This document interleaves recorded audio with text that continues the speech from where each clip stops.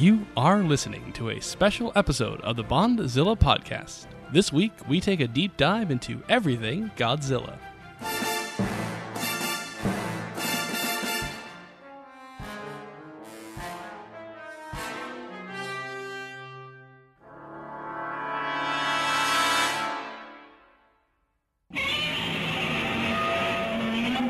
Hello, everybody. It's another deep dive edition of the Bondzilla podcast. I'm Nick. I'm Will. And we're back for more Godzilla-based Discussing? Good old discussing. Discussing? Get a little that southern accent in.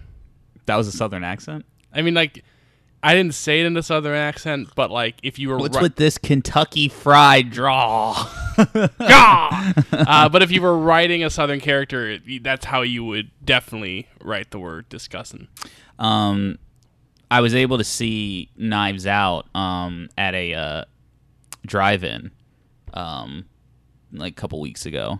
So that was fun. I took my girlfriend to go see it, and it was just interesting because she hadn't seen it. Right. And obviously I'd seen it. So for me, it was interesting for a couple reasons. It's interesting because anytime you watch anything mystery, anything with a twist, but mostly a mystery like that, it's always fun to see somebody else watch it when you know what's happening. That's what my reaction was when we watched it for the podcast. Right. It was very much seeing like what you were and were picking up on. And then also just watching it again, it being my first full watch through since the first time I had seen it. So that was really fun. Though I was having a conversation with her, and we had sat on the movie, we had seen the movie like a while ago. So at this point, like we had sat on the movie for like a couple weeks, and then I brought up Benoit Blanc for some reason. Yeah. And then it was something like something's a mystery. We need to bring in Benoit Blanc, and then she was not impressed with Blanc. Well, no, it wasn't like she was fine with him. The way that she put it was she was fine with him in the context of the movie, but he is not somebody that she would want to like have in her life.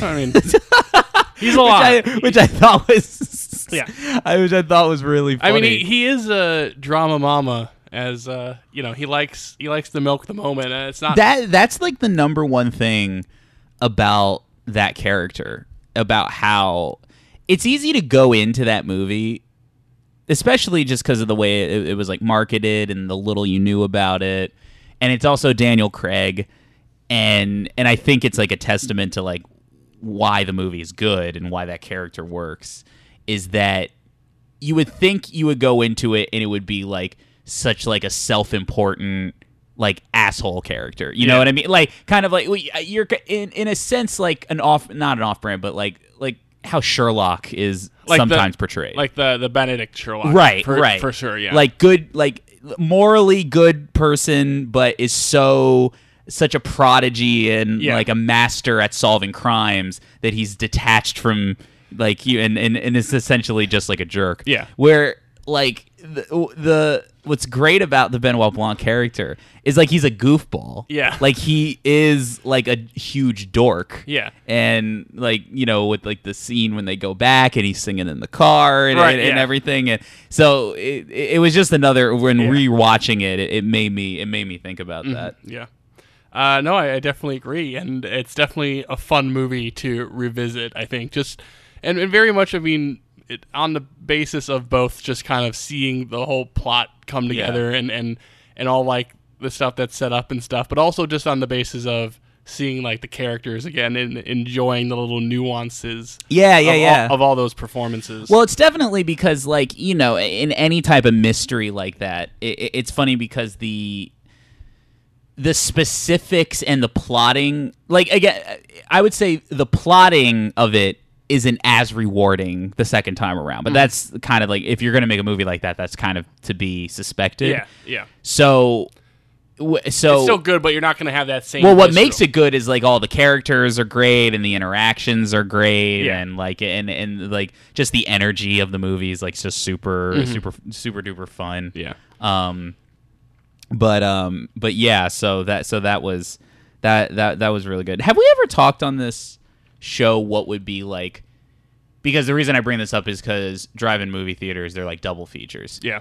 Did we ever talk about what like a good like Bond Godzilla double feature would be? We've never brought that up. It's an interesting proposition. I'm trying to think of just off the top of my head what would be like the best like fit.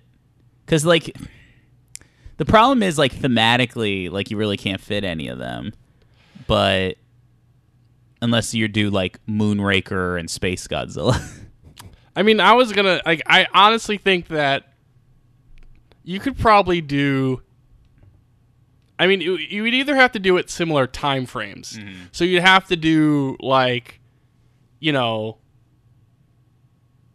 like Mecha Godzilla and Spy Lovely, like those kind of mid to late 70s, something like that. Or you would have to go wild, like Mecha Godzilla, and then For Your Eyes Only, because they fight the underwater like robot. Right. Like you'd have to go. Or honestly, in terms of double features, like you can theme it, or if it's like you just got to pick two like fun films to watch. Yeah, that's a hard one. You could go for the heavy reboots. You could go for like Shin and Casino Royale. Yeah, that's true. But one of those movies is much better than the other one, though. Yeah. But I mean, it's like if you're going Bond, it's like, you got to be, Well, it'd be the more interesting one is like if you had to do the double feature for either one of them. Mm-hmm. Because, well, I mean, even at that point, like, I don't know. Like, if you were to do Bond, I would say, just off the top of my head, it would be like Goldfinger, and then probably one of the Craig ones, like Casino Royale. Yeah, probably. If you were just gonna do those two. Yeah, if I were to really get like this is your money's worth of Bond in one evening, no fuss, no muss. Yeah, and to sell it because people will want to see those two. Right. Whereas like, Godzilla would be kind of a tougher one because the issue is that you do kind of want to because Goldfinger at least has like that classic Bond, like it's got the gadgets, it's got the names, it's got the villain, it's got the tropes, and then Casino Royale is like the modern cool one. Like there's so many different like I don't want like you wouldn't want to do 54 and Shin, no, because that's just kind of like a downer the entire time. I got it. I was Ghidorah the Three-Headed Monster and Mothra 92. There we go. That's it. Yeah. That you okay? Yeah, you get it. You nailed it. Yeah, perfect. That's actually, exactly a double feature. No, that's a perfect double feature because those would be like the two definitive eras, I would say, of Godzilla. Yeah, honestly, like if I were to do a double feature, I'd probably just do. If I were to do a double feature between the franchises, I'd most likely do some scenario of doing like a 60s Connery matched up with a 60s Godzilla. Like I would just do like Goldfinger and King Kong versus Godzilla. Like that's just I feel like that would be the best way to go about it. I would probably do like Goldfinger and Ghidorah. Yeah, that would be. I think those would be what I would do. Because they're both gold. Yeah.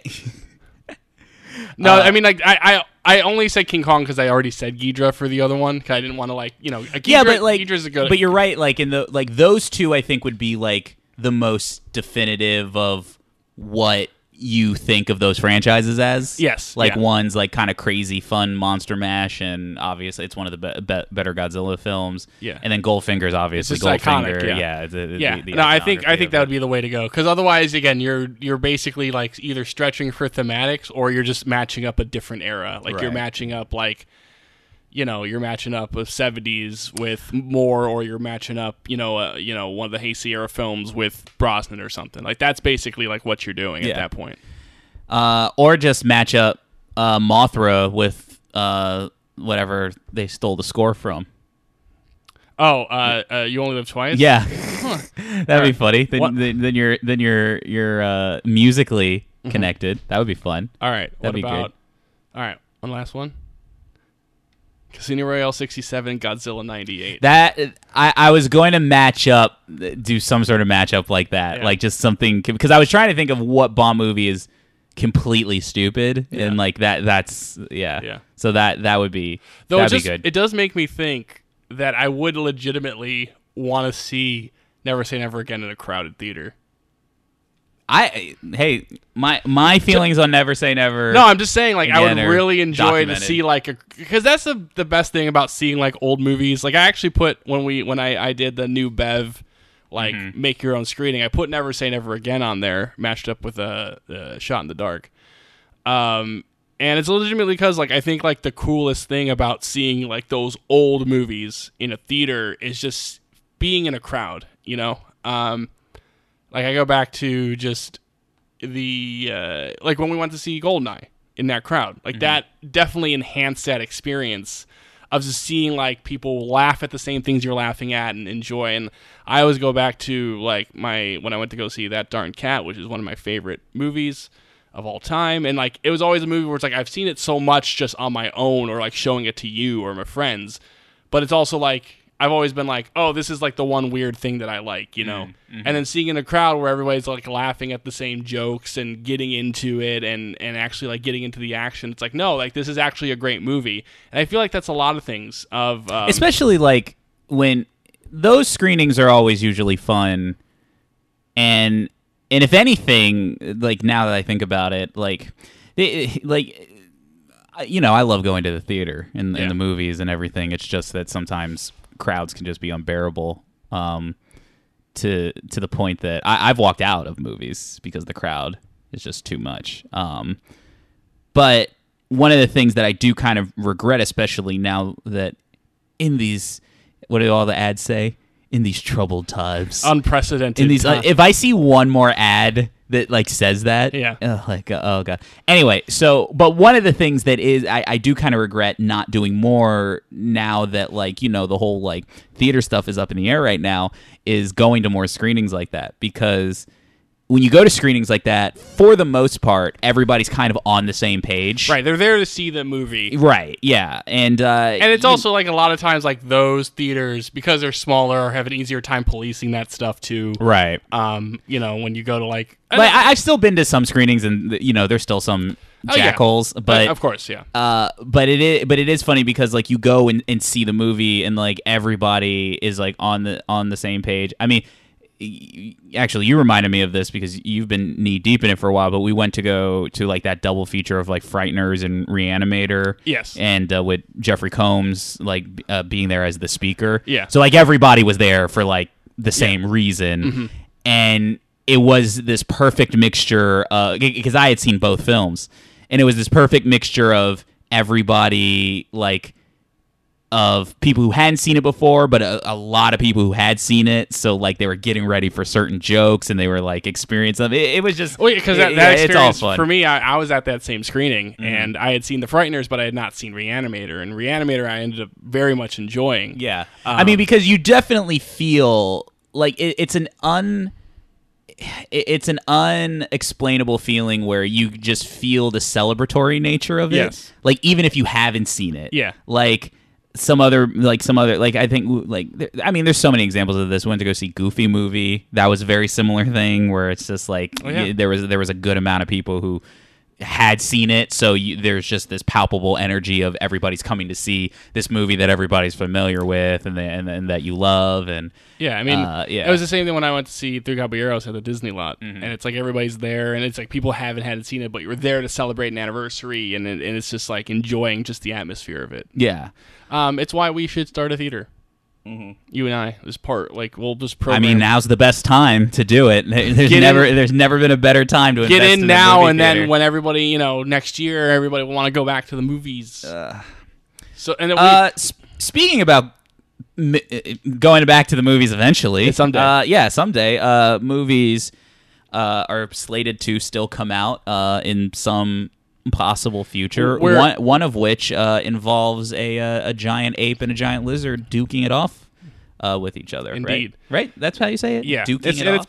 It's been a good while since we've truly done like a full update, like since it first got delayed. Yeah. Like when it originally got delayed from March to November. Now that was even way before all this stuff. That was just a regular normal delay from that age. But we've definitely discussed, whether it'll get delayed again, and obviously the general nature of movies during this time we've discussed a multitude of times on the podcast, but we really haven't gotten a solid update and discussion about this next Legendary film. So I definitely think it's time for us to kind of talk about it a little bit more. Yeah.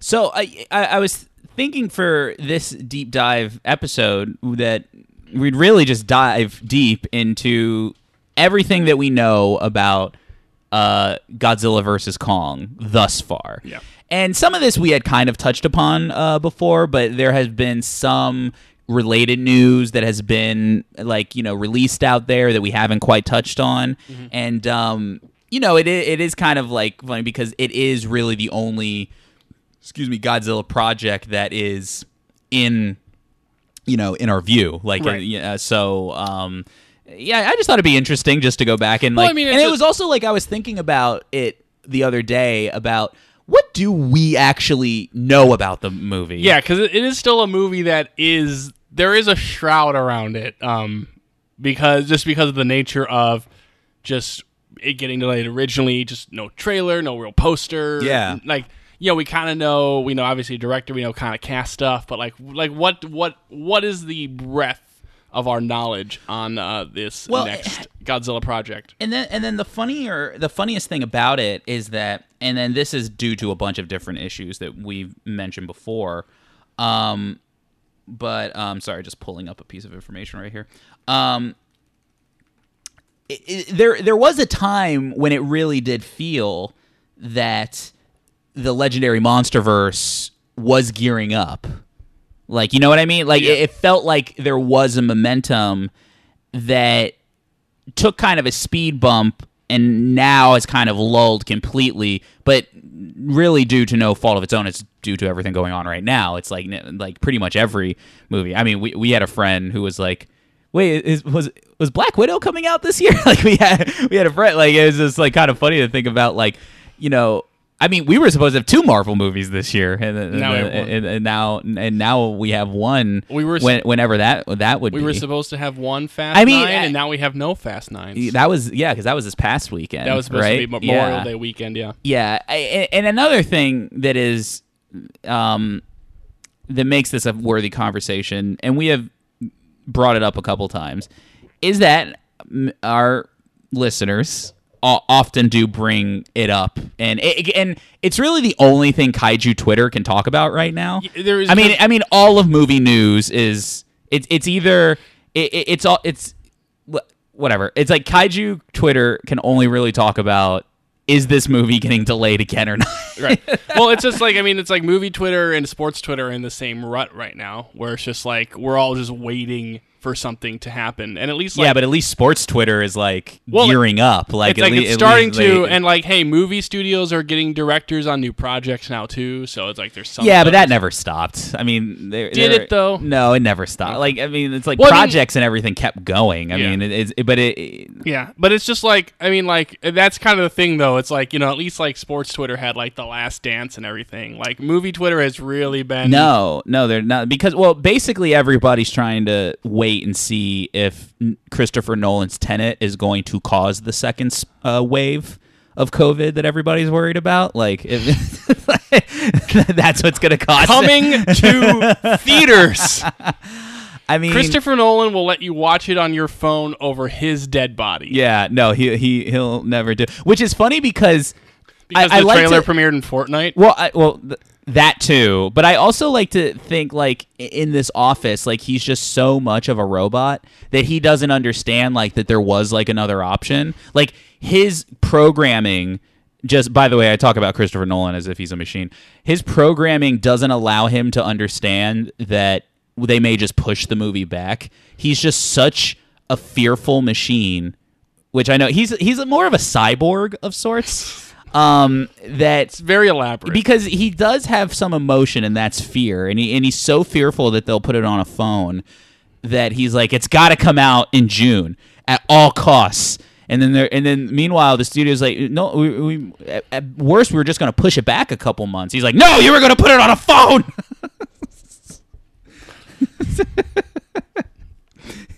This is a new character I should come up with. Like, Robot Christopher Cyborg Nolan. Well, Nolan is a robot. You know, I'm doing him a favor by giving him the cyborg bit. Is that why, you know, the message of love in Interstellar is so blunt, because it's a robot trying to Oh, you don't know this is my thing about Christopher Nolan, is that Christopher Nolan is a machine. Like, and to me, this is not a dig. He makes good movies. Like, listen, I've had my wavering thoughts about Christopher Nolan. At one point, he was like your guy. He was my guy. He's not quite my guy anymore. But every now and then, I watch Dark Knight and Inception, and then I'm like, and Memento, and I'm like, no, this guy makes great movies. But ever since I saw Interstellar, and the big twist of the movie is that love, the whole point of the movie is that love is a weird quantifiable force, and you realize, like, wait, was this whole movie made so Christopher Nolan can explain love? And so then I was like, oh, I get it. He's a robot. I've never explained this to you. You might have. I've just completely. He's a machine, and there's so many. We things just haven't talked about Christopher Nolan in this type of depth. There's so many things that point to it. One is that he is Inception is ultimately about masterminds of the brain who are able to create elaborate fake realities with their smarts in their suits, but then those pesky emotions, aka Cobb's wife, they always get in the way and they ruin it. All that guilt comes in the way, and all those human feelings and those human emotions and those love, that comes in and gets in the way. So there's stuff like that, and the fact that, you know how everybody makes fun of Marion Cotillard's death in Dark Knight Rises? Her death? Yeah. How she dies. She dies weird. Her death scene is not the best. Anyway, the whole point is it's funny. I can't remember her death. I remember the twist. I don't remember. She's in the car. The car crashes and they open it up, and then I don't know. Batman says something about where's the remote or whatever, and then she's like, Ra's al Ghul is in the League of Shadows. And then she dies. She dies in the car, man. Okay. Anyway, so I thought I forgot she got in a car. Yeah, she would, because she was in the truck with the bomb, and then the truck crashes, and then she dies. But it's always, everybody goes back to her death is not good, she doesn't perform it well, and that's another example where I'm sure, because Marion Cotillard's a good actress, but Nolan chose that one because death is a human experience, and he can't compute how that works, so he just picks the worst take, and you can't say no to Christopher Nolan anymore. What about Dunkirk?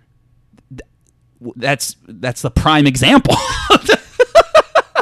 He's just spewing historical facts. Yeah, it's just it's listen, all right, we're going to put this scene here, and then we're going to put this scene over there, and then you're going to cut to the past, and you're going to cut to the future again, and then eventually it's all going to make sense. And guess what? Nobody can say no anymore. All right, let's get back on track. Until Christopher Nolan directs a Godzilla movie. Yeah. Wait.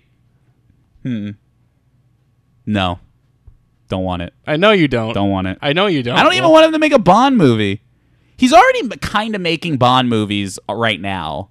What if Bond movies, but time is basically Tenet? Times and Dreams. Basically, that's it. What was I talking about? Oh, so anyway, so basically, yeah. So the whole notion of when are these movies coming out is Godzilla vs. Kong going to be delayed or whatnot? My opinion on movies now is just really not to have any on your docket. Personally, I think that, and we had kind of said this back in March, was that, it's not unheard of. I actually am optimistic to the point of you'll see movies by the end of the year. I think. I definitely I'm at this point, just the way that things are progressing in terms of,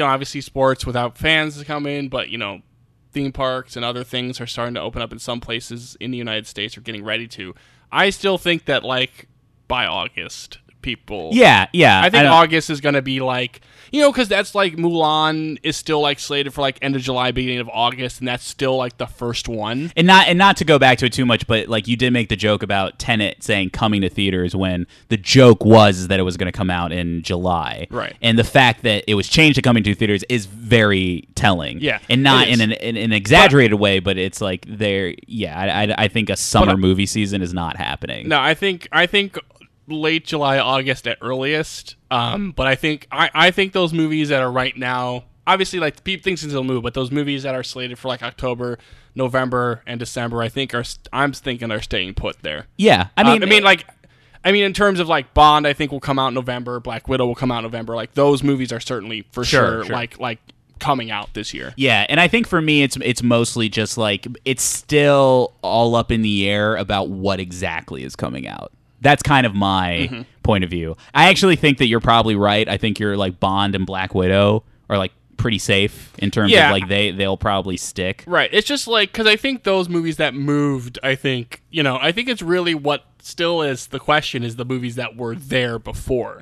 Because it's like that's what happened to Inhumans. Inhumans got pushed, and that's what happened. So like the movies that move there, I think, are pretty safe that they're not going to delay those again, like Bond and Black Widow and all that fun stuff, and that really crowded November, December period now. But like the stuff like Kong is like the things where it's like that could still possibly move around somewhere because that's just the nature of what's going on right now.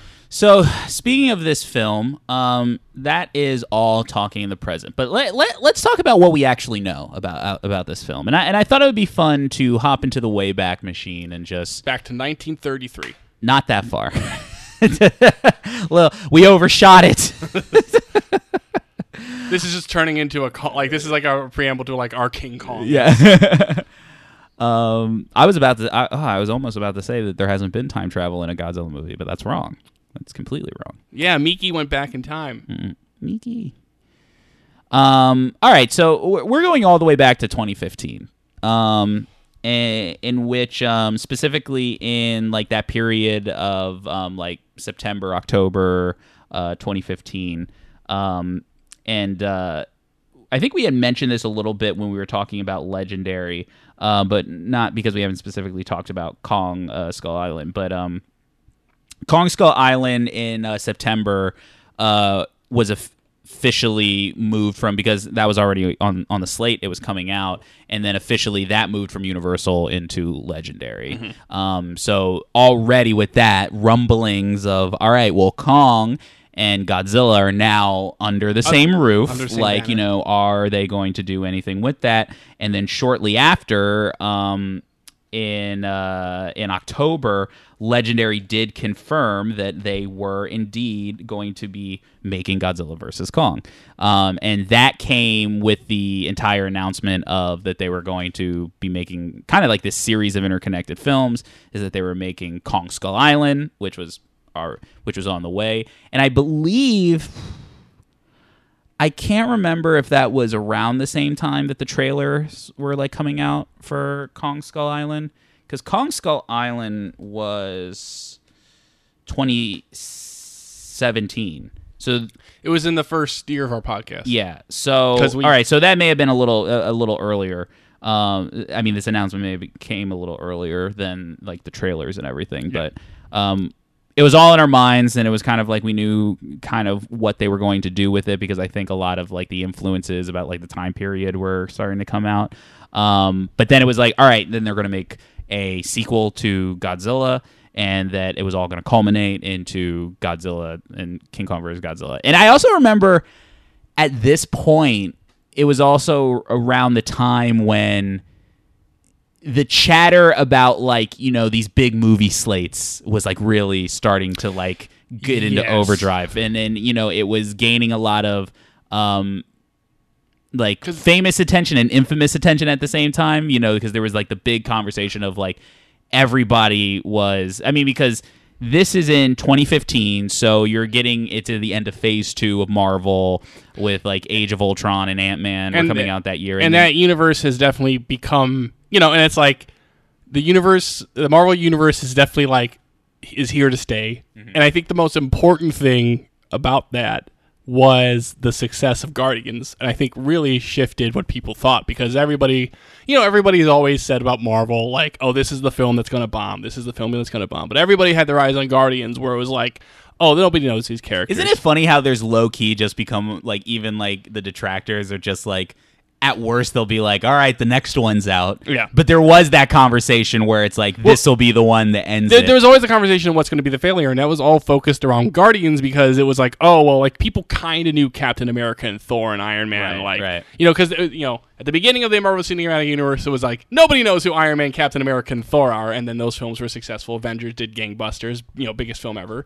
And then it kind of, okay, well, those people kind of knew those characters, but, like, nobody knows the Guardians of the Galaxy. But when Guardians was, like, a very successful motion picture, it really did kind of shift the course of, like, oh, like, they build up these random characters off the backs of Marvel and the films before it. So the cinematic universe, I think, really got in the gear, and you're right, and I think that's also very interesting, because even before the pandemic stuff, I think that we saw, like, 2015 in that era was the peak of, like, we're like got like a 3-year, 4-year, 5-year plan. Here is all of our dates and all of our movies coming.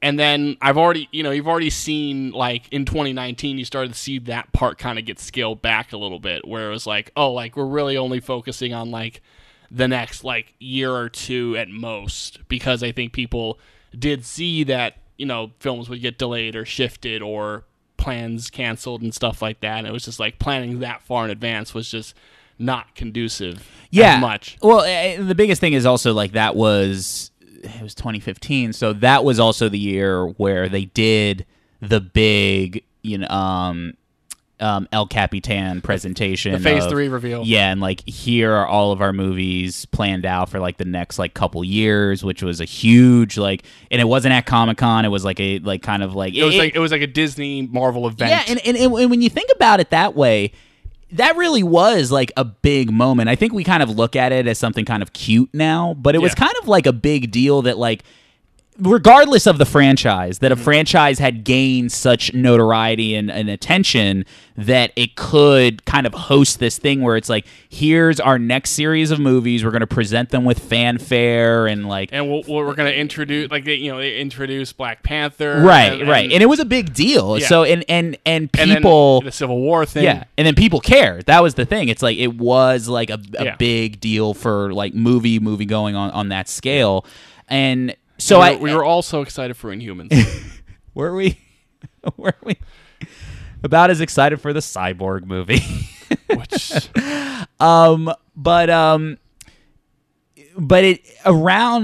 it was around those, like, that time, or within, like, the next year or two.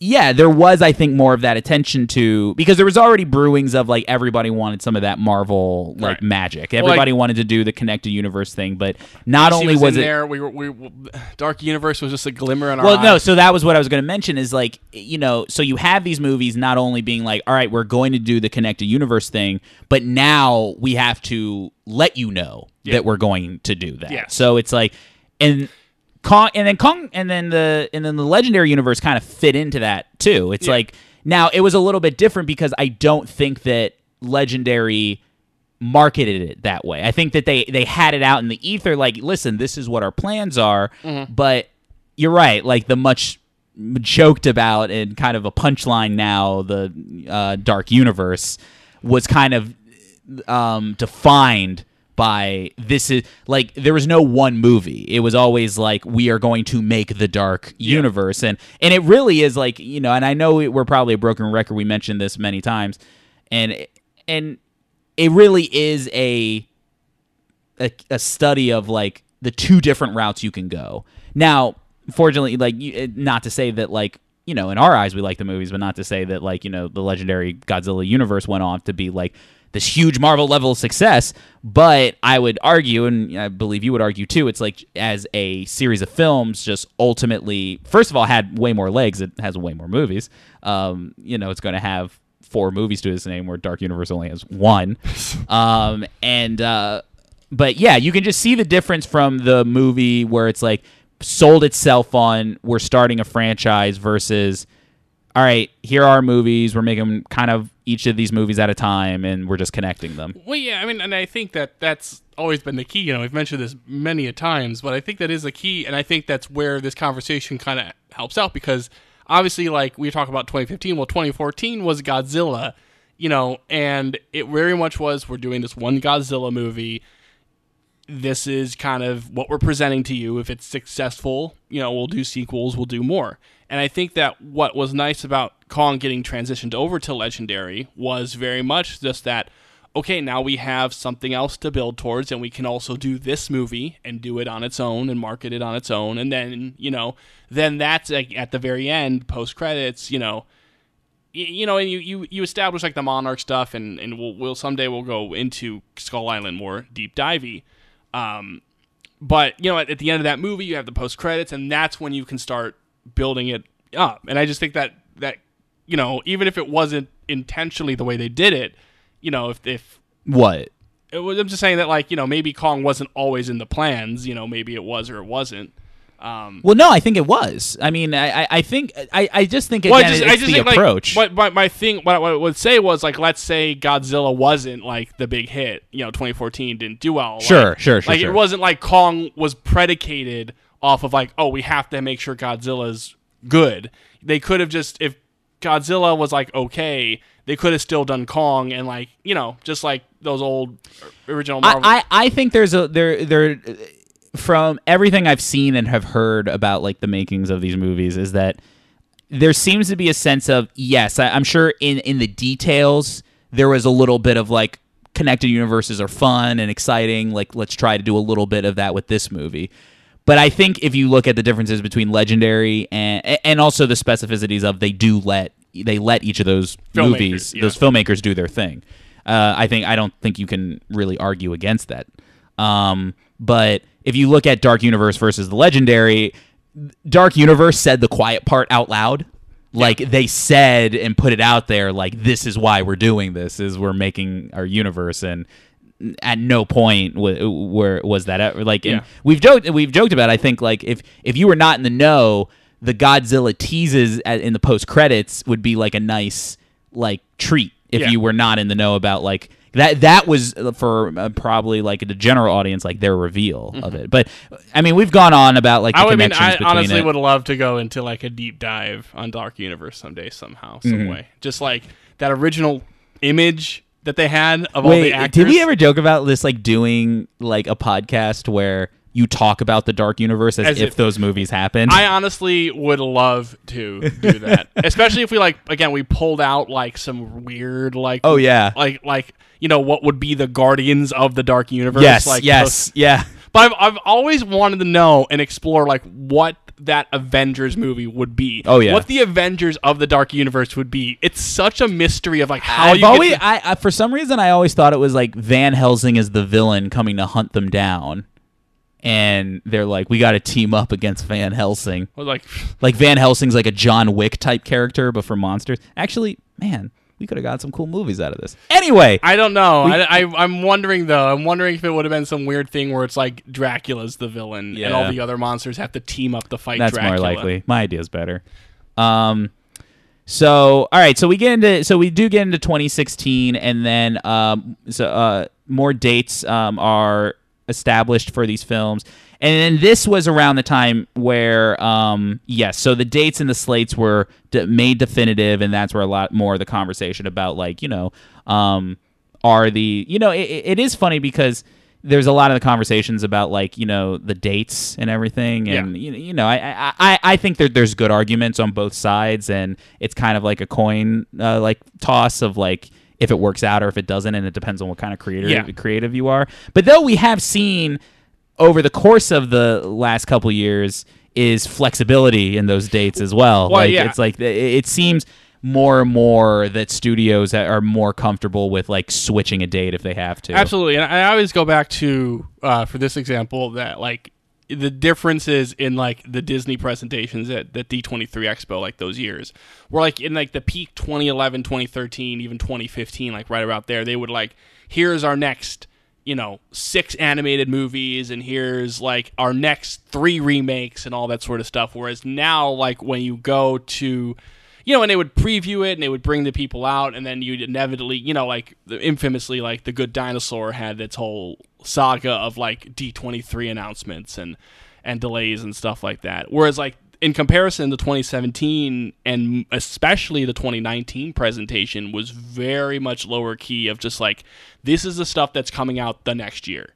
Like there was no real like reveals of like, oh, we're doing this movie and here's the director. It was very much like, okay, well, here is your look at, Mulan.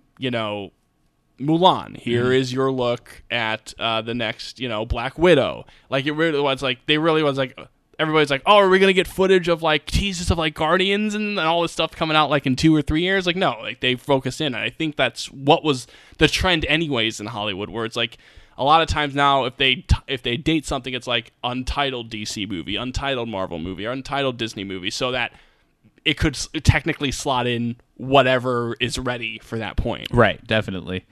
So then we move on into 2017. This is the year that Kong Skull Island is finally coming out, and in March of 2017 for this film, Legendary puts together a writer's room for this film, which kind of gives a little bit of credence to there is a level of like, all right, like we do want to build up to this movie, and it's a big crossover type movie, or at least the closest one they have. So like, let's try to like break like the best like story that we can, or it was really pitched more as like let's bring together like the best ideas for what we could do with this, because there was no intention of just like remaking the original King Kong versus Godzilla. They wanted to come up, and then I do believe it's because there was a level of freedom given with like the other films that there was like some so they had to organically come up with something, but then also like they wanted to get together just some minds like,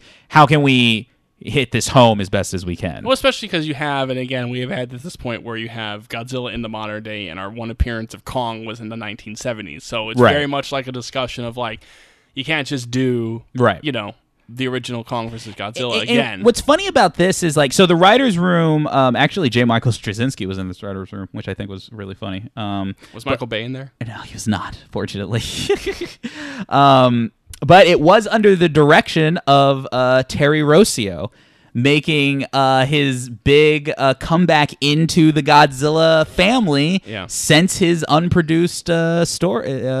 Jan de Bont film. Like I said, like Rossio and Elliott, I mean, it was just Rossio, I think, at this point, but they work best with other people and working on other people's ideas. And Rossio's talked about working in the writer's room, and it's kind of like a lot of the same buzzwords that you kind of hear when people positively talk about a writer's room. It's the same, like, it's like a campfire, and everybody's like pitching around stories and everything. I mean, really, at the end of the day, it's like a TV's writer's room. Yeah. Like, really, like, it's funny because I think that a lot of people can kind of like whinge at the idea of like a movie having a writer's room, even though like, all this TV that everybody seems to love so much, like that's what they're doing every day on those. Yeah, it's not just one guy writing a bunch of scripts. But also like film and TV, like you can't like film and TV. You can't. No, you can't. You can't. You can't do it. It's just impossible. Like you have to like if you like the golden age of TV, you just have to write off film. If you want to go to the movies, can never watch TV ever again. Sorry, that just made me laugh. First they set up this writer's room, and then soon after they announced that Adam Wingard is set to direct the film.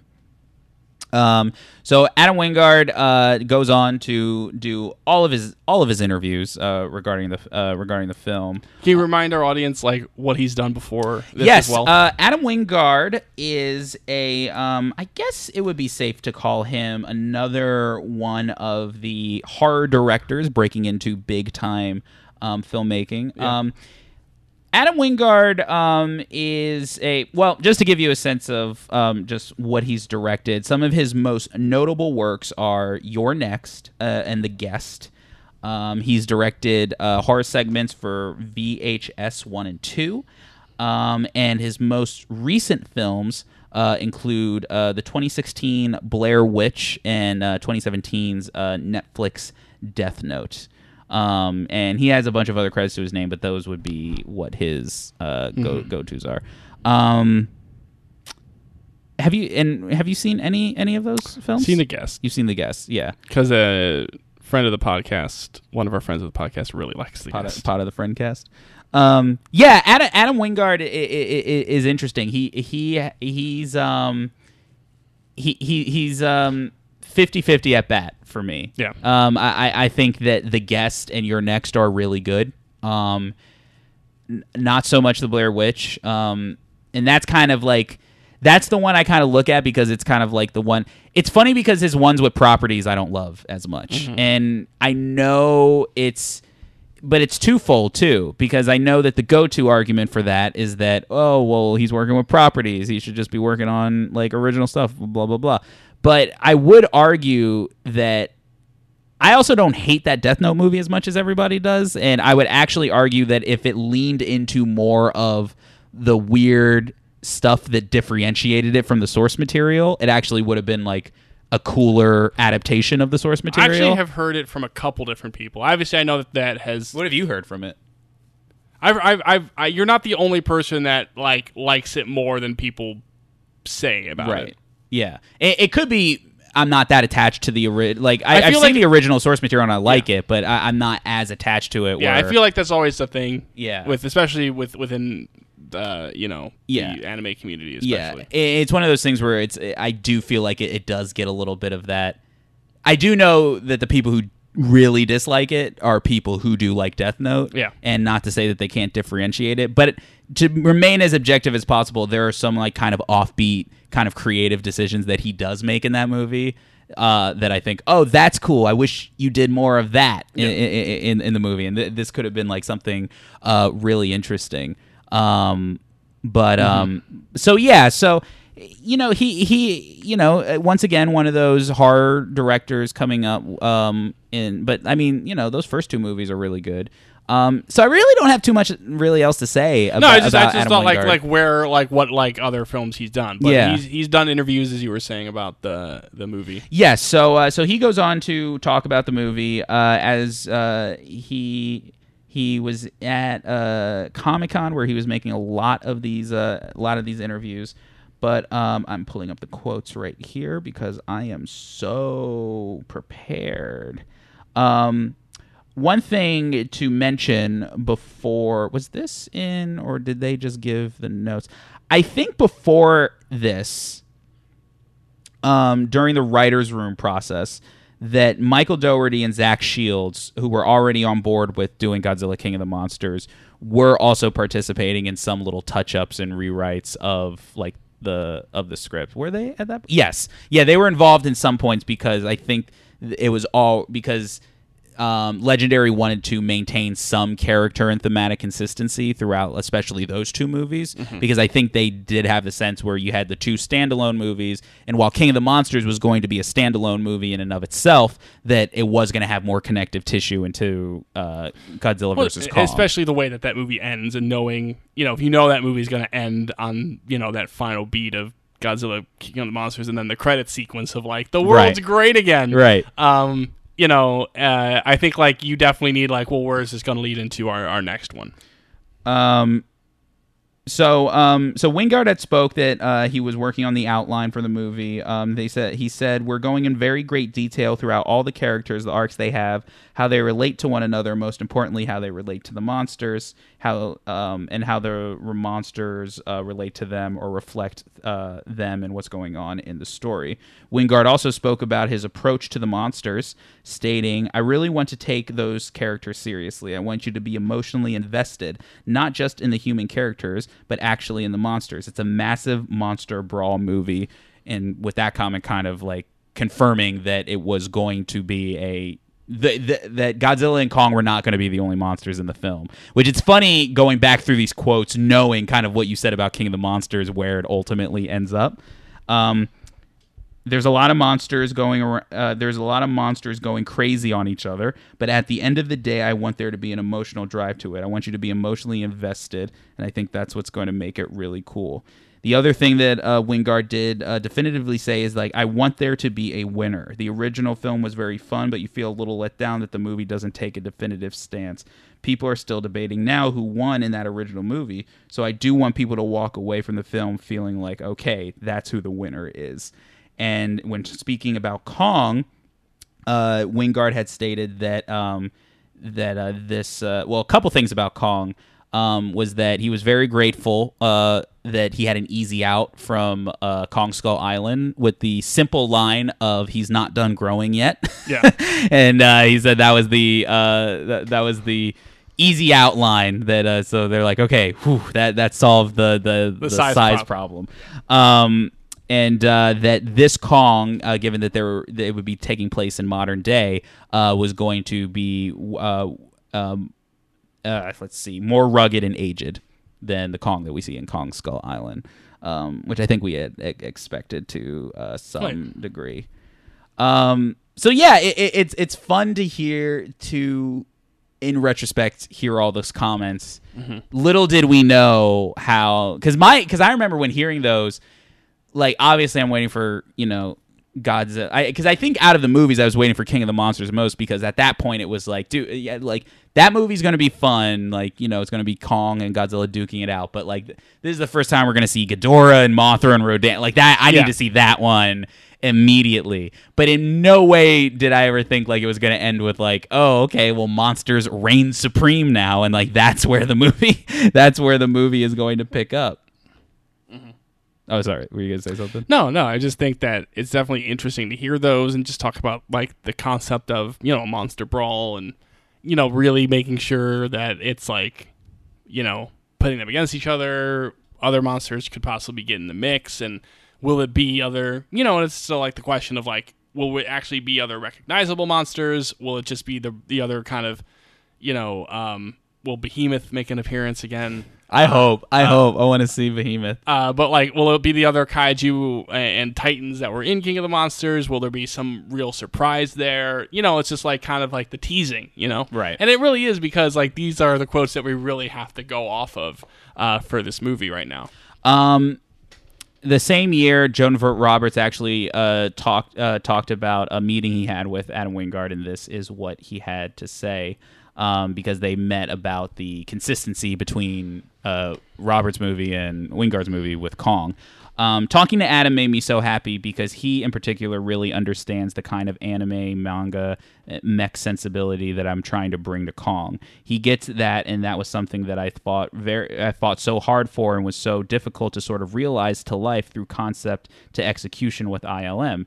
That's one of the things I'm most proud of with him. I think he truly gets that, and he truly wants to lean into this version of Kong, and this version of Kong that kind of was born from my crazy and stupid video game brain.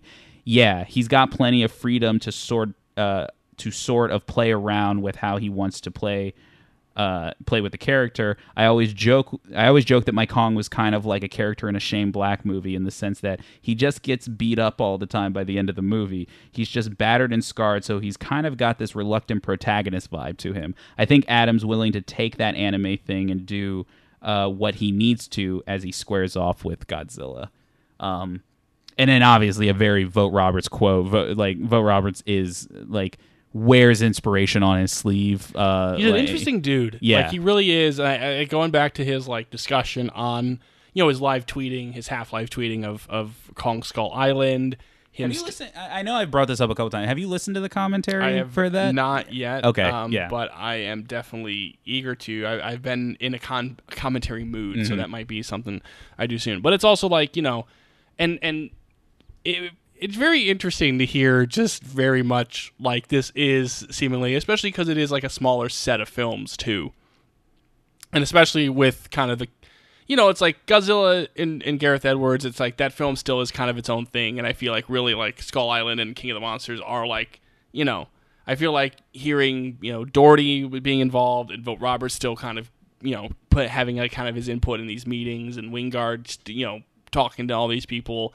I feel like there really is kind of a collective there, or at least that's what it feels like. That there really is a sense of like the three directors like doing their own thing, but still kind of having a mind meld, as it were. Yeah, definitely. And it's also fun just hearing from Vogt Roberts, because Vogt Roberts is very much like a super dork when it comes to anime and video games and all that stuff. Right, I mean, he's still trying to do this Metal Gear Solid thing, right? like, Exactly. All these years later, and Yeah. it's like it's still. But also just the artistic sensibilities of them and within Kong and everything.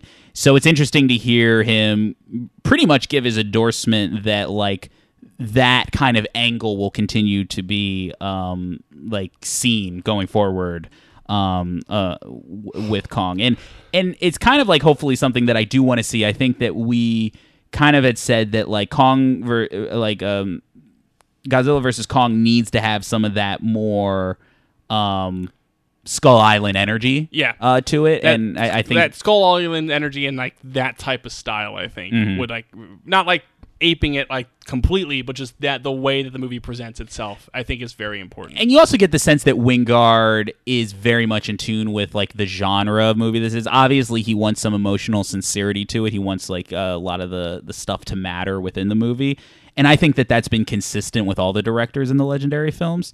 But also the sense of humor he seems to have with it, like when he posts about Kong versus when he posts about Kong, for instance, like on his Instagram, he's posting like the one of like Kong being like lifted up by the balloons, like so. Yeah. He's definitely not shying away from at least his recognition of how silly like the source material is. And I think he's actually like really approved of like like that's kind of what made all of that stuff really, really likable. Let's see.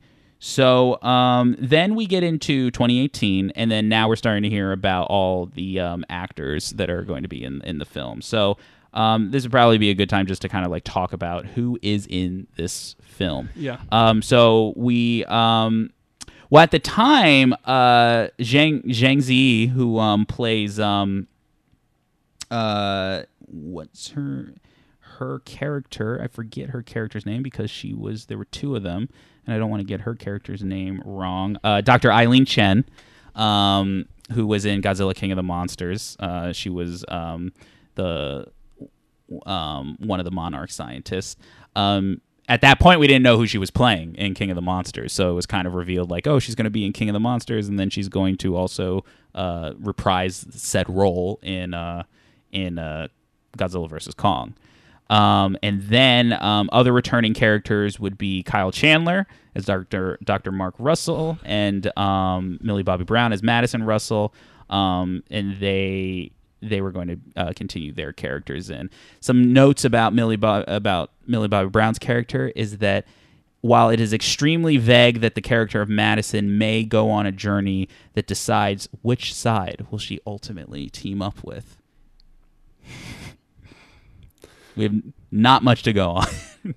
It is interesting, though. Like, it's one of those things. As before you said that, my thought was like, is it going to be a situation where they're in it a lot, or is it going to be kind of like they're there to connect, but then the film focuses on other characters? Like, it's one of those things. It's hard because I get no sense. Like, there's so little sense at what like the level of like the cast is going to be. You know what I mean? Because it really is too. It's just like, again, it's just we're going off of just casting and the most vaguest of plot descriptions. Like we really don't even have, because again we'll talk about. We really don't even have a true poster. We kind of have that kind of art thing. Yeah, that kind of the only thing anybody can post right. for Godzilla. But it's just like Kong. We don't have that. We don't have the most. We have the most vague pre King of the Monsters basic synopsis for the movie. Oh, which I can read for you right here. It was released in. When was it released? It was released in November of 2018. In a time when monsters walk the earth, humanity's. Wait, what? No, this couldn't have been 2018, right? January. Wait, no, 2019. When did King of the Monsters? When was that's release date? King of the Monsters? So it was 20. Did we have that synopsis before King of the Monsters came out? Maybe we did, and we just like. Well, I mean, to be fair, like that's still like Monsters Walk. Like right. But it's funny because like the end of the movie is kind of spoiled in this, so I kind of feel dumb that it never occurred to me. I just thought it was just like, monsters exist. I thought it was just that's what I think you're supposed to think. Right. Okay. So in a time when monsters walk the earth, humanity's fight for its future sets Godzilla and Kong on a collision course that will see the two most powerful forces of nature on the planet collide in a spectacular battle for the ages. As Monarch embarks on a perilous mission into uncharted terrain and unearths clues to the Titan's origins, a human conspiracy threatens to wipe the creatures, both good and bad, from the face of the earth forever. I think a lot of the evidence for what's going to happen in this movie is starting to pile up, but we'll get into that in a minute. I actually think Millie Bobby Brown may have, like, I think this is complete conjecture, but if we're talking about level of role that she would have in the movie, I think I would suspect she's going to have the level of role that Serizawa had in King of the Monsters. Yeah, that's what I'm feeling. Where not necessarily like the main character, but like maybe like a character with enough, like with somewhat of a central role, if that makes sense. And she goes up to the King Kong and like, goodbye, old friend. No, what she's gonna do? She's gonna get between them and put out her hands, and then she's gonna stop fighting. This is the movie where she's gonna get her psychic powers. Because remember when both of us were like, I think we were ready to put money down on that, right? We were so certain that like she's gonna have some sort of communication, and technically she's able to communicate, just not psychically. Not psychically, no. That's so funny. I'm glad you brought that up. I completely forgot about that. I don't think Kyle Chandler's going to be in the movie that much, though, for some reason. I'm thinking that I am glad to see Dr. Eileen Chen back, though. I think that's fun. Like, I actually am kind of sad that whole crew isn't just being brought over, because that was one of my favorite parts of that movie. Right, yeah. Is like I just thought they finally like honed in on a solid, like, this is the Monarch crew that you want to see in all the Saturday morning cartoons. So I'm kind of upset that it's not just that. Though now you just want to make me see a Saturday morning cartoon of that, right? Of them, right? Like with the different monsters around the world. It could be the tie-in. Like we're wasting they wasted all this time. There could have been an easy tie-in between these two movies. But we do have a main character, Alexander Skarsgård. He will be playing a geologist who works closely with Kong. Skarsgård described the character as a reluctant hero who is not an alpha, a badass, or a badass, and he's thrown into this very dangerous situation and is definitely not equipped for it. There is more. He talks about the role a little bit more, which I thought was interesting, that may shed some light on it. Yes, here we go. He is a good guy. Excuse me. He's a good guy and a likable guy, which I was quite ready to play after a row of dark characters, but he's also not boring. What I liked about it was that he is a reluctant hero. He's a geologist who's not tough or brave or an ex-Marine or cool or really a strong leader. He's nervous and uncomfortable, and he's thrown into this crazy world that he is not equipped to deal with.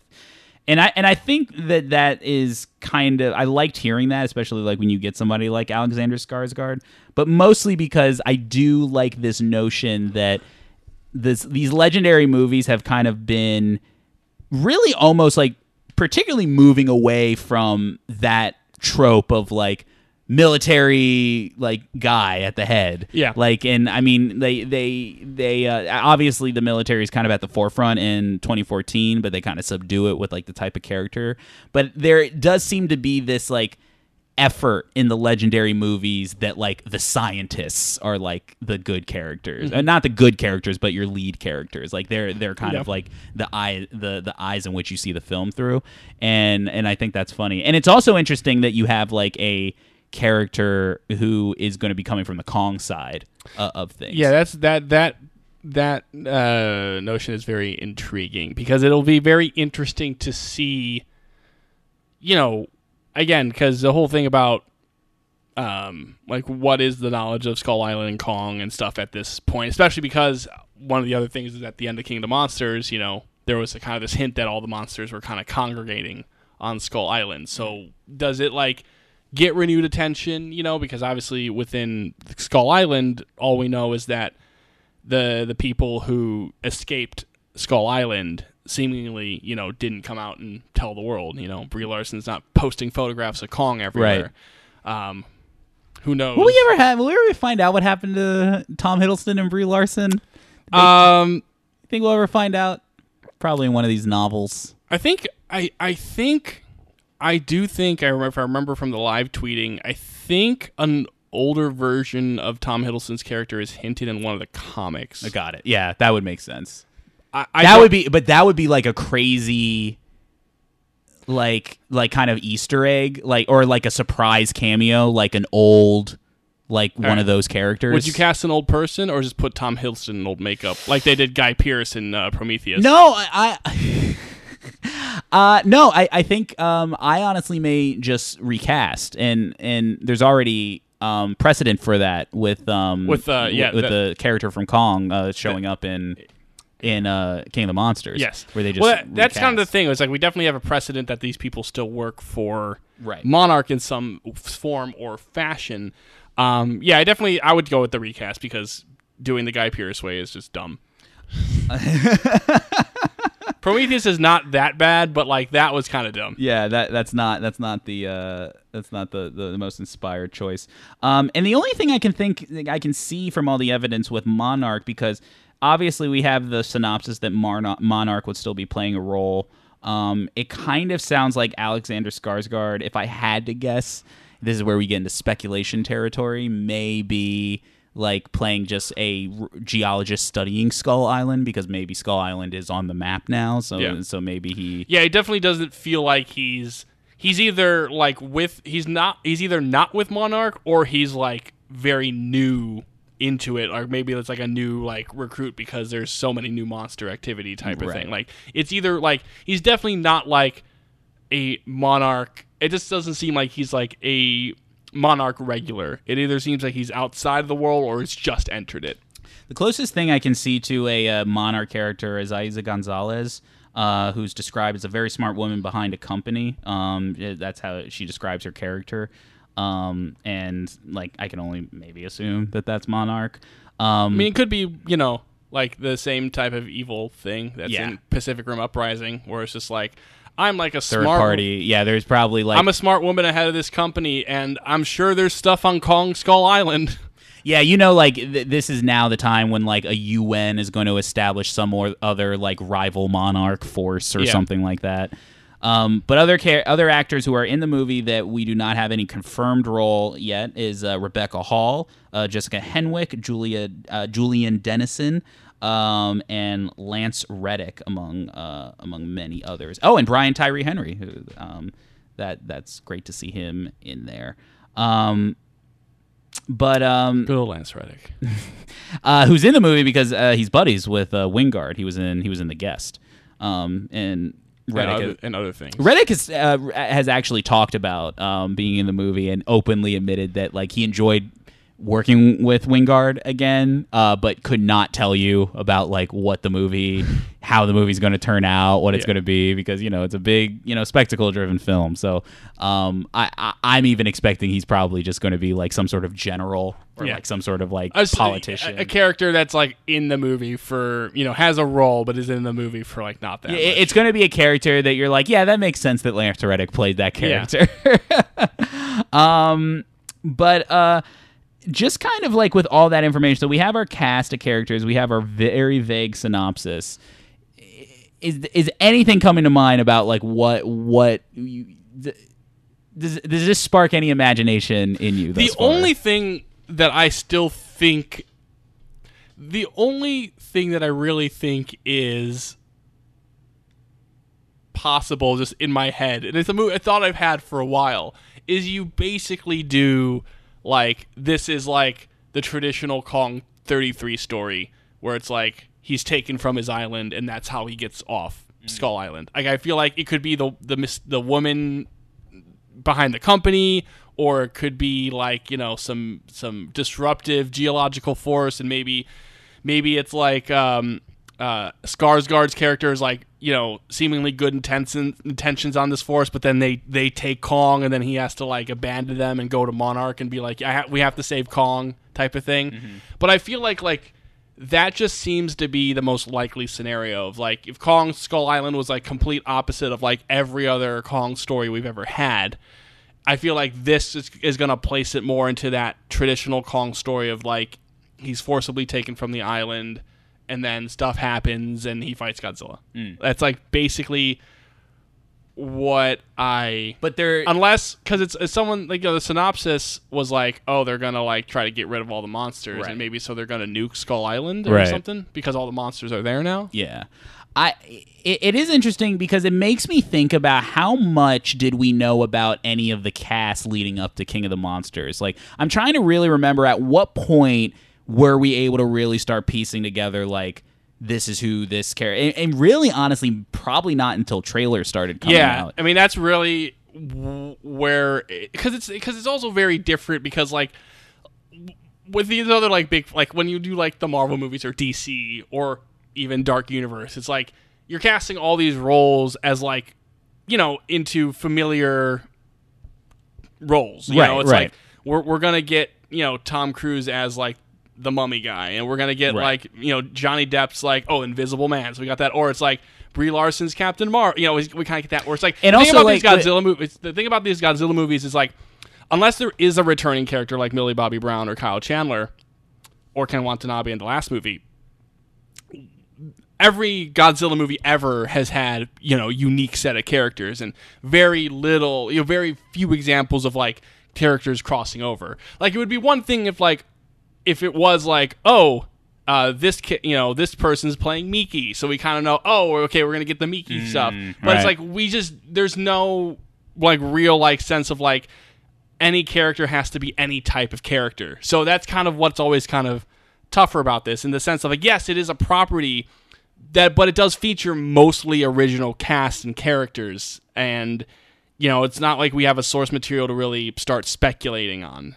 And Lord knows, even if we did, like when we've speculated about the Marvel movies, like how wrong we've always been about them. Well, but you do make a good point, especially like when you bring up the superhero movies, because even when there's casting news, like it'll be around like for instance, like when they were talking about like Thor: Love and Thunder coming out, like there were the reports that Christian Bale eyed to play the villain of the movie. And usually sometimes when they give like that type of information, it kind of ultimately ends up being right to a certain degree, that like, now, you know, they may play a switcheroo where he's like a villain up until the third act, until they reveal the real villain, like, it's like that.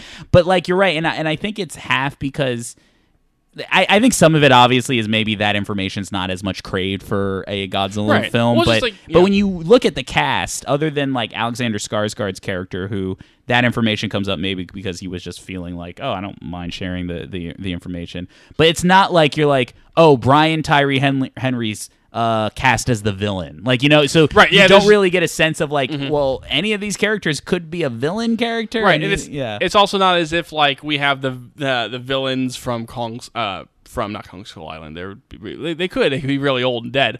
The villains from King of the Monsters coming back. Like, it would be different if like Charles Dance was and then we could kind of be like, oh, Charles Dance is coming back. Maybe he'll do something with that Ghidorah head he found in the post credit, you know, like that sort of thing. Or if it was like, oh, like Ford's coming back, so like, oh, like what's his role? You know, it's like one of those things. Like even like for Marvel, like when we do not Inhumans, Eternals. Yeah, you know, even like that, where it's like we have this whole, you know, cast, and it's like, oh, well, here are all the Eternals characters, and like we don't really know, like, you know, people don't really know anything about those Eternal characters, but we kind of place like, oh, Angelina Jolie's playing like this one. And it's also, I think too, I mean, the other very much thing is like, it really isn't like there's like huge stars like among the cast, so you can't really say, oh, this person, you know, like when you cast like Angelina Jolie in Eternal, it's like, you know, she's like one of the main roles, right? Where it's like these are like very much like the roles of like, yeah, you kind of know Skarsgård, but like Rebecca Hall could easily be a very major part of the movie, or could easily be like another Lance Reddick type of role, and we don't even know if Lance Reddick has a really small role in the movie. I mean, and to be fair, like these are good actors. I'm not saying they're not good actors, but it's just like there's a difference between like having like Rebecca Hall in the movie and having, you know, even like Brie Larson at that point. Like for instance, like, and I know I'm bringing up again, but Brian Tyree Henry, he could play like he could play the villain, he could play Skarsgård's best friend who's on like the mainland, or he could play like the captain of the ship that they're transport. You know, he could play any of those roles. Well, it's just like, to any varying degrees of like really prevalence. It's like there's no like real like Tom Hiddleston type of actor, I think, in this movie where you're thinking like that's like the star and that's definitely going to be a major role. Like all these are good actors that have put on great like and fun performances in other films, but it very much is like, without really knowing anything specifically, any one of those actors could have a major role or like a relatively minor role. The one thing about the story, though, I will say, because like some set photos have come out, for some reason I do kind of always like dig like the set photos of the of these movies, only because you really like it really sparks my imagination of like, ooh, what's that going to be? Because it's not like, you know, like a superhero movie where like, oh, you're seeing like this person in their costume and they're with another character and you're like, oh, can't wait to see that person square off with this person, because like so much of these movies are like the stuff you really want to see literally can't be seen until the movie is done. Like you can't, like you're never going to see like a Kong foot like on the set. So I'm always like, oh, there's like a little village, like, oh, I can't wait to see like what that village is. But some of the set photos, like there was of Alexander Skarsgård's character and Gonzalez's character on a place that I assume is Skull Island. But the other one that was more telling to me was Millie Bobby Brown and Julian Dennison from Hunt for the Wilder People and Deadpool 2. He's like the kid. Yeah. And they're sharing scenes together. So that makes me think that maybe that this film is kind of like split into two kind of like plot lines. Like if I had to guess, like, and which would kind of make sense because, you know, especially like if there is a Skull Island, when you think about like converging these two movies, Godzilla, and it depends on what like the world is going to be. Like if you had to guess, like what are you expecting? Is like the world, I can't imagine like it's going to open up and it's like humanity's being terrorized by monsters. No, or is it just like this uneasy relationship about living in this new ecosystem? That would be the more interesting angle. Just based on the end of King of the Monsters, I definitely feel like it's going to be sort of a sense of like people definitely are enjoying kind of some of the, you know, there's certain people that enjoy the new splendor, but there's other people that are more wary of just like these monsters can turn on us at any time, you know, sort of thing. Especially with, I mean, it kind of starts making sense with the two plot lines because you can definitely imagine Millie Bobby Brown already has a connection to Godzilla, so definitely she's kind of off searching for him. Or just living in, because Godzilla's world is essentially now this new ecosystem. Whereas you have like this Skull Island world, but I definitely think again it's like it won't centralize the Skull Island. Eventually, this stuff will move away from Skull Island, which is again why I think that the idea is going to be moving Kong away from the island, especially because within the world that we establish in Kong Skull Island, you know, Kong is very much a giant ape who wants to stay home. Like that, like Kong's like, there's no real reason for him to. King Kong escapes. I don't even think that's what happens in that movie. I don't know. We'll probably watch it at some point. But like, you know, he's someone who likes to King Kong live at home. Oh God.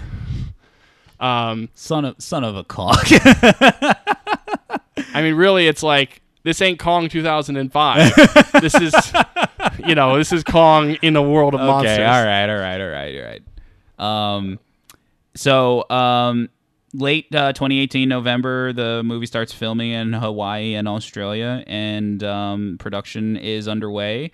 And over that course of time, we got a bunch of different updates about this from Wingard, saying this is where we are in the movie. And then it's kind of been like really nothing notable about the production. There was some reshoots that they had to do. I think that there was, because of the eventual delay that happened of the 8 months, which we have covered on the podcast, there was some kind of sense that, oh, there were going to be major reshoots. And to my knowledge and everything I've heard about it from people I know, and then also just kind of what people have said about it, that it really wasn't like a major reshoot type of situation. Just like the normal reshoots. There were normal reshoots, but there's nothing about the delay in the project that was like, we have to fix. I have heard no evidence that, Right. and I've heard it from people I trust, that there's been no evidence of like, oh, like there was like a major reason. Yeah, why and they had to do there's that. been no real like true reports of it. And the other thing about it, like just in the way that Kong is, and Kong versus Godzilla, like Godzilla versus Kong, though the situation it was in is one of those things where we weren't going to hear a lot about it because we had another movie in this franchise coming out. That was always the thing, where it's like we kind of knew it was shooting, we kind of knew cast and and things going on, some occasional updates from the director, and again these words from some of the cast.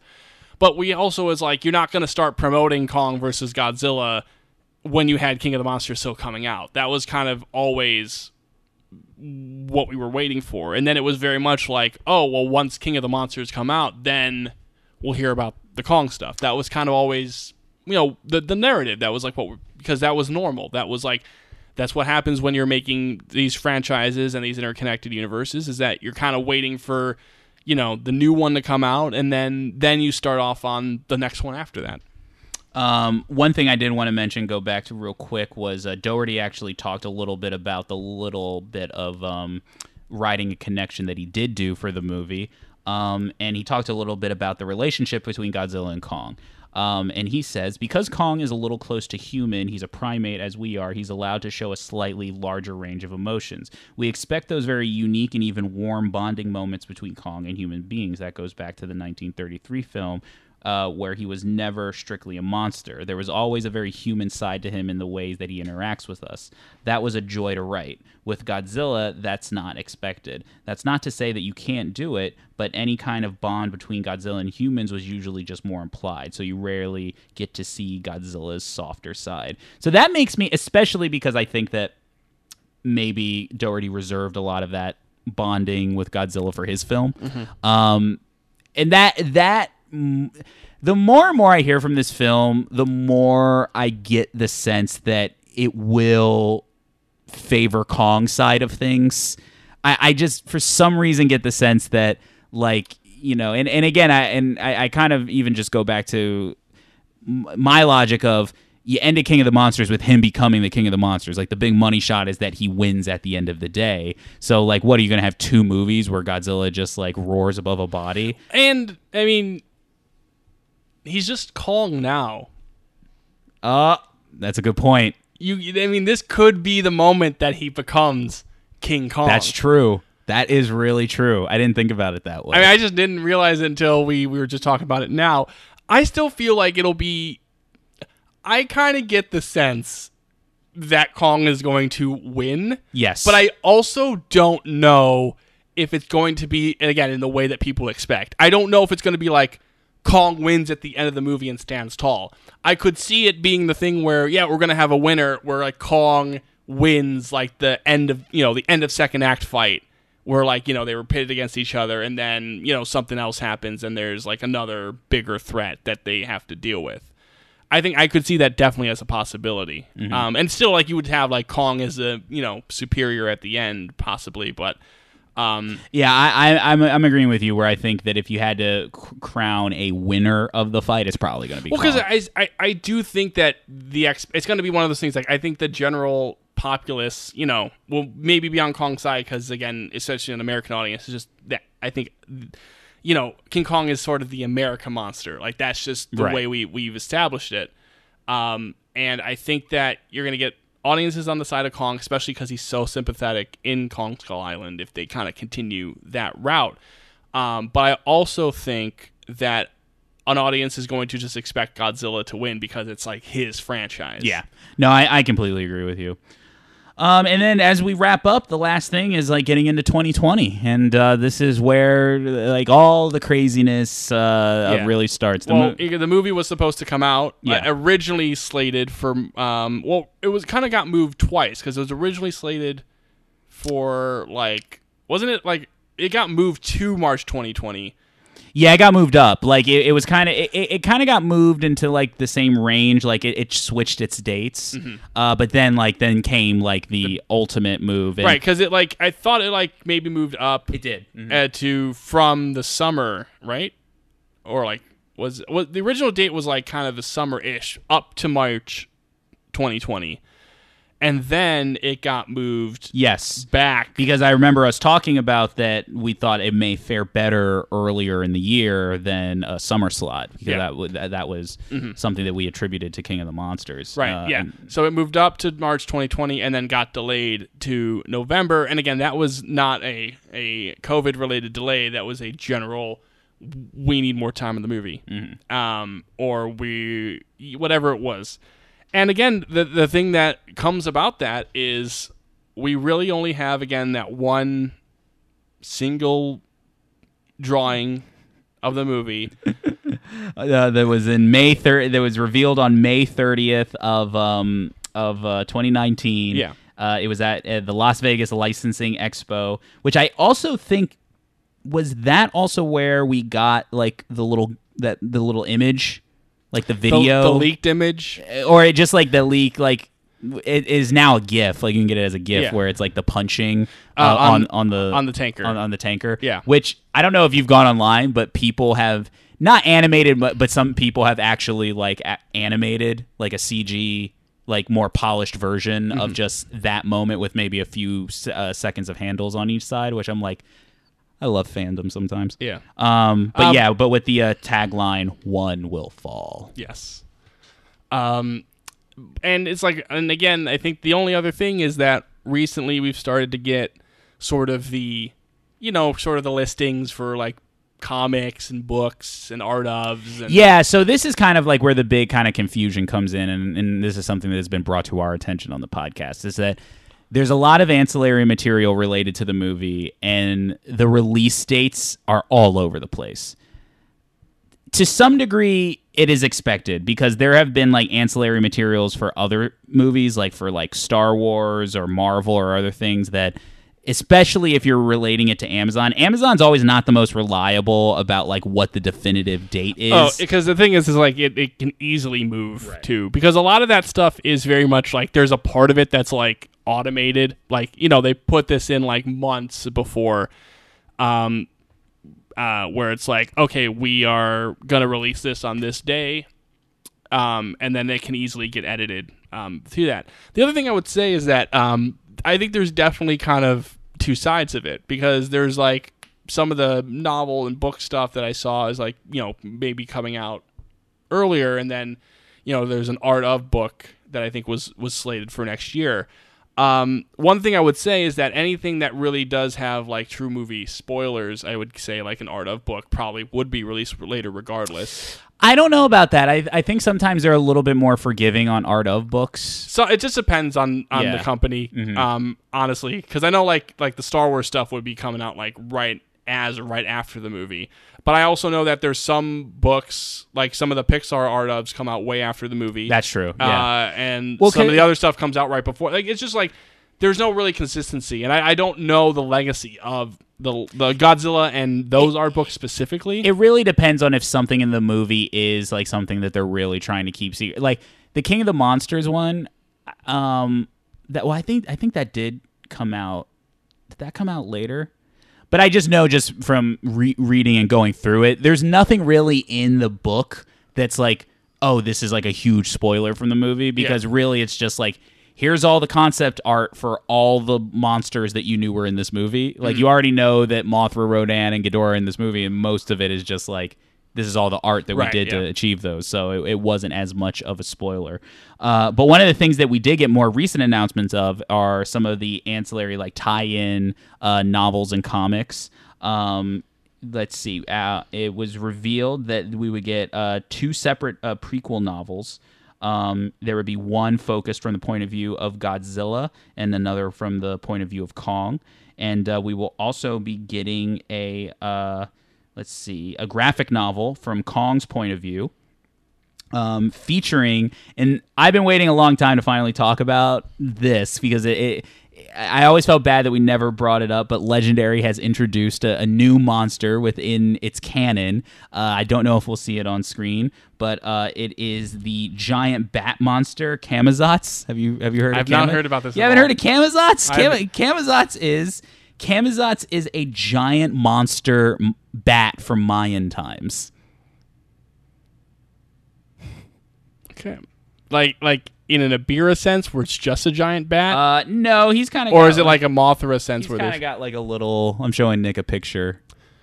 Okay, kind so of like a Batra sense. Yeah, there's. I was about to say there's definitely a Batra kind of influence. I feel like there. Well, the Camazotz was actually introduced from on one of the many Legendary panels. There are friends at Legendary panels.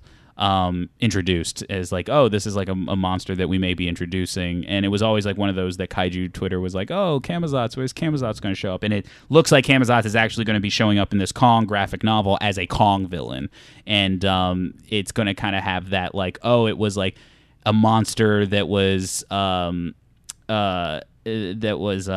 prophesized from Mayan times and is now reawakened and is going to fight Kong, at least in this like story. So. I think what I'm kind of getting, it's very interesting that there is a tie-in novel from that Godzilla perspective or Godzilla-centric. But I'm very interested to see kind of what these Kong novels and graphic novels are, mostly because, again, you are going to have a whole history to play with. You're going to have... That's the one that's more interesting everything to me. From the 1970s to now. And obviously they're going to play some lip service to it. Monarch will have its files maybe on Oh yeah. That would be a kind of a cool way to do it though, where it's like we have to go find like Brie Larson to talk about it. Oh, that'd be fun. Like, oh, just bring up a cool viral marketing campaign again.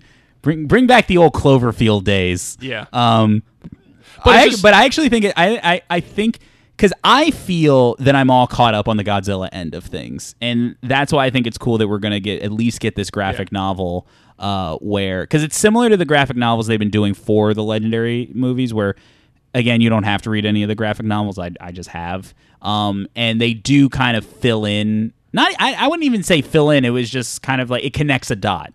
Well, yeah, but that's kind of the thing is that especially with between King of the Monsters, or between Godzilla and King of the Monsters, you didn't really, there wasn't too many dots to truly connect. Like, you definitely were going to get to that point. You can introduce characters and concepts, but you could, like, it's one of those things where there's not inherently a story to tell between those two movies. Obviously, you can tell a story between those two movies, but there's not one that, like, oh, this is like, we would have to do it this way. Where it's like, the Kong stuff, it's like, again, you don't necessarily have to give us his whole, you don't have to go through the whole history of, like, what was happening on Skull Island between, the 1970s and now.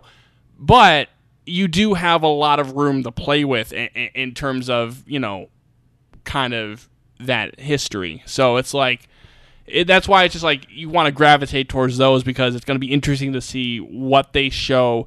Because again, in the movie, it's not like they're going to go through that whole history either. They'll probably, again, give you an important, here's what Kong is, here's what we know about Kong from the movieverse. But these graphic novels can really just be fun little stories that kind of connect the two. These tie-ins, I always like to call them kind of like spiritual tie-ins, and they kind of like play that 50-50 rule where it's like, oh, 50 part of this actually could fit into the movies and 50% of this really can't, because they'll do things like in the Godzilla franchise where they'll be like, oh, they're introducing you to the Russell family, and then they're introducing you as like this is their relationship with Monarch, and a lot of that tracks into the movie. On the other hand, they also show like Monarch has been like kind of side by side with Godzilla as he's fought all these other monsters, which are like, well, the movies don't really give me the sense that was happening. Right. But they're still fun. They're always still pretty fun to read. But I do like the Kong side of things only because I do feel like you're catching up on Kong. I do like that they are continuing, at least from Legendary's point of view, they're continuing to give Kong a mythos in the same way, because it's like, all right, like Godzilla has all his enemies, and it's kind of nice that they're trying to give him his little rival. Other than the skull crawlers. But the biggest thing, because we have seen some panels from Kong, from the Kong graphic novel. Yeah. And it has settled, it possibly settled, it still is yet to be determined, Kong Beardgate. That's the most important question, and I think it may be the most important question. Not when will this movie come out, Nick, not what will happen in this movie. The most important question is, does Kong have a beard? You're aware of this, right? Yes. Now, it's seemingly more evidence than not has pointed to Kong will have a beard. Yeah. He's seen sporting a beard in this graphic novel. That little bit of video we see, there's the hint of a beard in there, and there have been sketches of him with a beard in concept art. Where do you stand on Kong Beardgate, Nick? I mean, the evidence is lining up to the fact that it could be true, but also, I mean, he could go through some, maybe his beard could get set on fire in the graphic novel, and it gets shaved off in some way. Camazotz just tears it off, right? Yeah, or there could be some form of ape shaving. We don't know. Right. It's just maybe COVID's going on. It's quarantine on Kong on Skull Island. He can't get out. He's being responsible. My thing is, I'm always about what is in the movie, what is in the trailer. Sure. I'm always because we've seen it time and time again of just we take a look at some concept art or a poster or whatever it may be, and we've determined the whole movie and we've determined everything about this character, and then it really until we see it in motion, everything's on the table still. That's all I'm saying. Now, again, you can have your evidence, and you definitely have a lot of evidence pointing towards the beard, but it's just at the end of the day, nothing's confirmed until it's confirmed. Do you want to see the beard, though? I've seen it. No, but not now. I've seen it. Would you want to see him sport a beard in the movie? I think it actually would be kind of a cool, aesthetic choice. It would be different, and I think it just would establish, again, that this Kong is its own thing. Because really, and at some point, we will definitely go through a number of the King Kong films. But in generally speaking, Kong has always been the same sort of look. Obviously, the effects have changed. Well, it is interesting because that's what strikes to me as that would be kind of a new look that you could apply to it without redesigning the type of ape that he is. Honestly, it kind of goes into what we've heard in these quotes about Kong having a more human side. Mm-hmm. It kind of does go hand in hand. Being rugged and him being older. Rugged or older and all that sort of stuff. And I think it would be very interesting to see in motion. I would just be very curious to see it in a CG big environment. Right. I think that's really kind of the thing, because it's also something where the other thing about it, too, is, yes, he may have a beard, but, in terms of a drawing, it might be more pronounced in the art of the novel than it really, appears in kind of the photorealistic version you see on screen. It could be much more pronounced in a drawn style, too. That's true. That's absolutely true.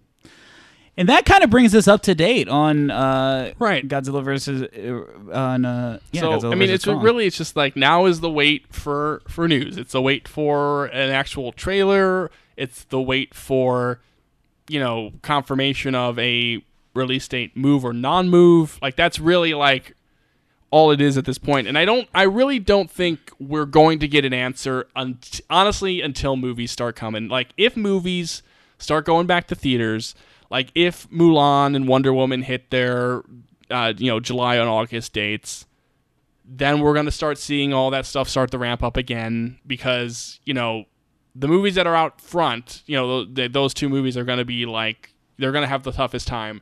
The rest of them that are in November are going to have the easier time of okay, we're rebuilding up the momentum. Here's, again, new trailers and all this sort of stuff. And we're really not going to know about Kong's fate in terms of a release date until movies start coming out again. And I feel that. I don't think we're going to...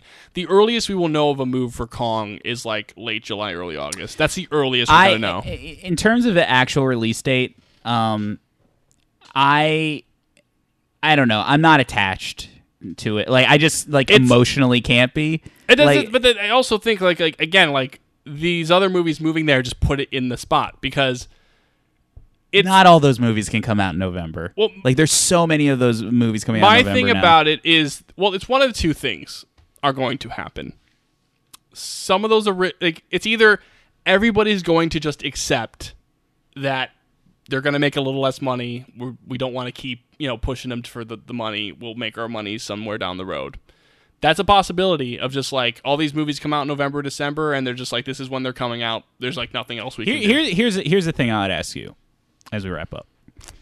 Do you think that, because part of me was thinking like, I'm still super curious of what they're actually going to do for like the digital Comic-Con weekend, because I know they're going to do something for that weekend. Right, because that's it. Honestly, that's another thing that is important to note is that, like Comic-Con in terms of the actual film stuff, I think has kind of also been in that up and down way recently.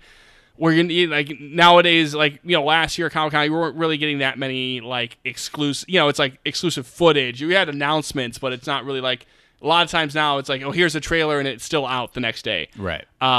But Comic-Con is still would have been a great place for a lot of these studios to like re-ramp up things, or what announcements would have been made at Comic-Con. I mean, and it still could be a good time to release trailers and everything. Right, because like EVO, the fighting game tournament, probably going to have trailers, even though they've gone online as well. Right. I think that's still an interesting point, because that's still like July-ish. It's still around that same weekend that Comic-Con would have been.